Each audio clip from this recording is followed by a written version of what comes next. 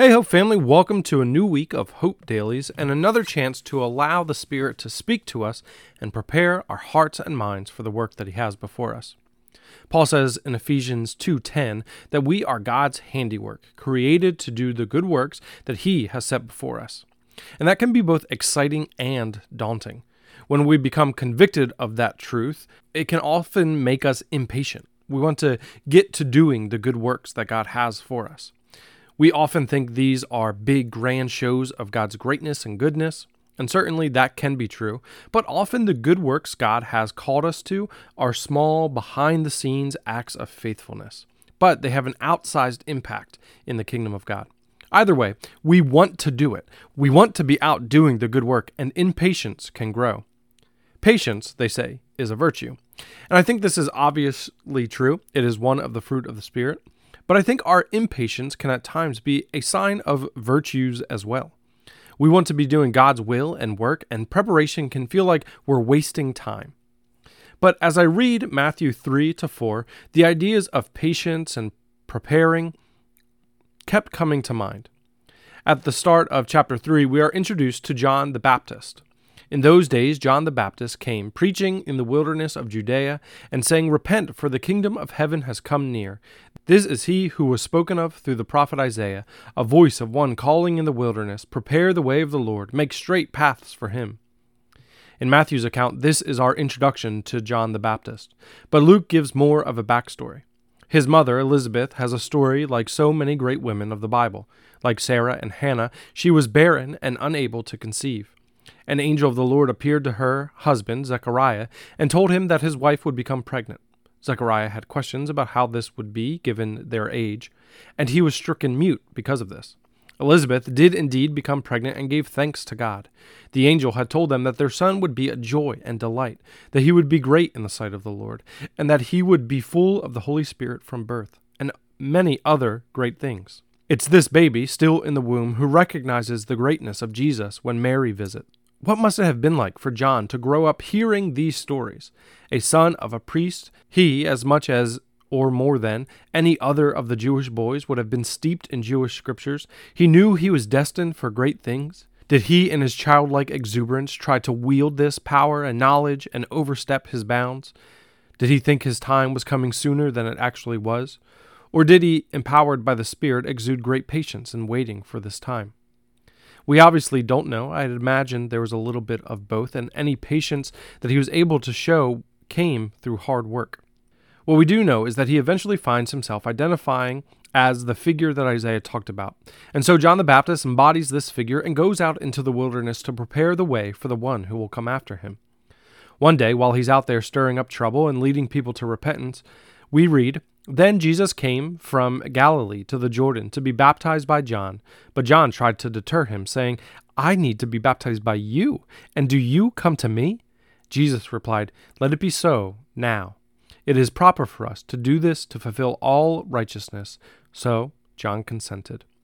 Here in Matthew, John seems to recognize who Jesus is, and not simply, "Hey, aren't you my cousin?" but more deeply. He says, "I need to be baptized by you, and yet you come to me?"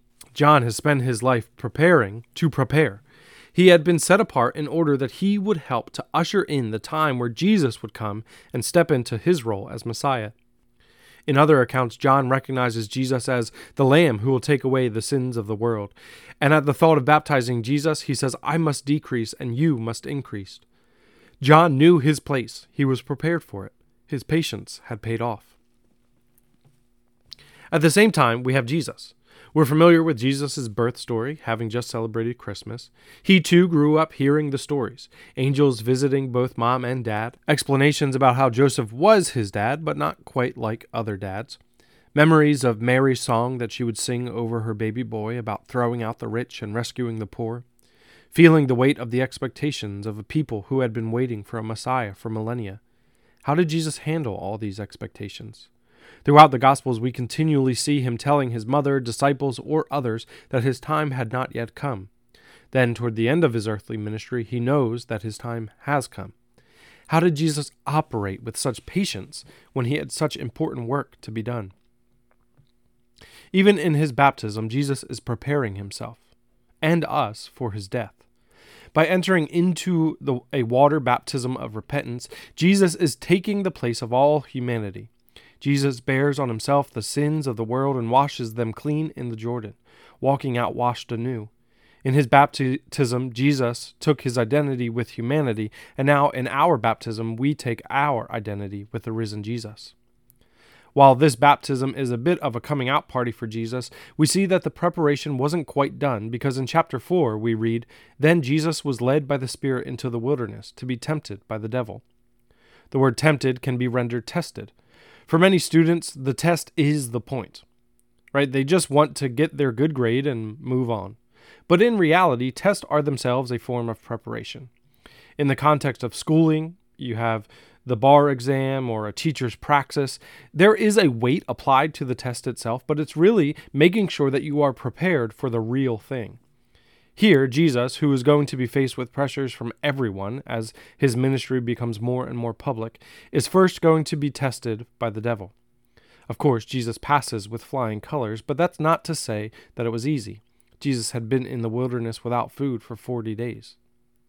Once Jesus begins his mission, there are many, several of his closest disciples among them, who expect that all this preparation was for a violent revolution. But instead, Jesus continues to descend into the depths of humanity, healing the lepers, forgiving the sinners, associating with the least of these. John and Jesus show us the importance of patience and the importance of preparation. If we do not patiently prepare ourselves for the good works that God has laid out for us, we can hastily rush into what we believe that good work is, creating a kingdom in our own image. We must follow their example. We must show patience. We must be willing to go through preparation for periods of time throughout our lives, but also daily, allowing the Spirit to prepare us for the day ahead. The work is exciting and impactful, but perhaps not in the ways our earthly minds would expect. We, being followers of Jesus, must follow Jesus. We must follow the pattern that he sets up and that God has always been doing. God is always doing the work of descending. God descends to walk with Adam and Eve in the cool of the day. He descends onto Mount Sinai to speak to Israel through Moses. He descends by cloud by day and fire by night. He descends from his heavenly throne into human flesh. He descends from king to baby. As a man, he is our Messiah, and he descends into the waters in his baptism. He descends the ranks of Messiah down to lowly servant to wash our feet and to save and serve the lost. After he descends into the grave, he begins to rise into new life. And then he commissions his followers to start descending. Their time with him has been preparation to lower themselves and take on the form of a servant. This is our call as well. This is the good work that God has for us to take on the form of a servant. This isn't what we would initially think it looks like to rule with God. When we read in Scripture that we are sons and daughters of God, that we are heirs with Jesus, all that is his is ours, we may, in our childlike exuberance, want to use that power and privilege for ourselves. But we must follow the example of John the Baptist, who prepared his heart and mind so that when he saw Jesus, he knew his proper place and was able to point people to him. We must follow the example of Jesus himself, who did not lord his power over people, but instead laid his life down for them. The good works that God has for us can only be done after patient preparation. Let us get about that work of preparation. Spirit, prepare us to follow the way of our Master, Jesus. Help us to see what he showed us, that the way up is down. Help us to descend the depths so that we may find all of your lost sheep. Help us not to see our status as heirs with Christ as a privilege to be used for our benefit, but may we use our status to bring others into the fold of the Good Shepherd. May we be willing to lay our lives down as he did for us.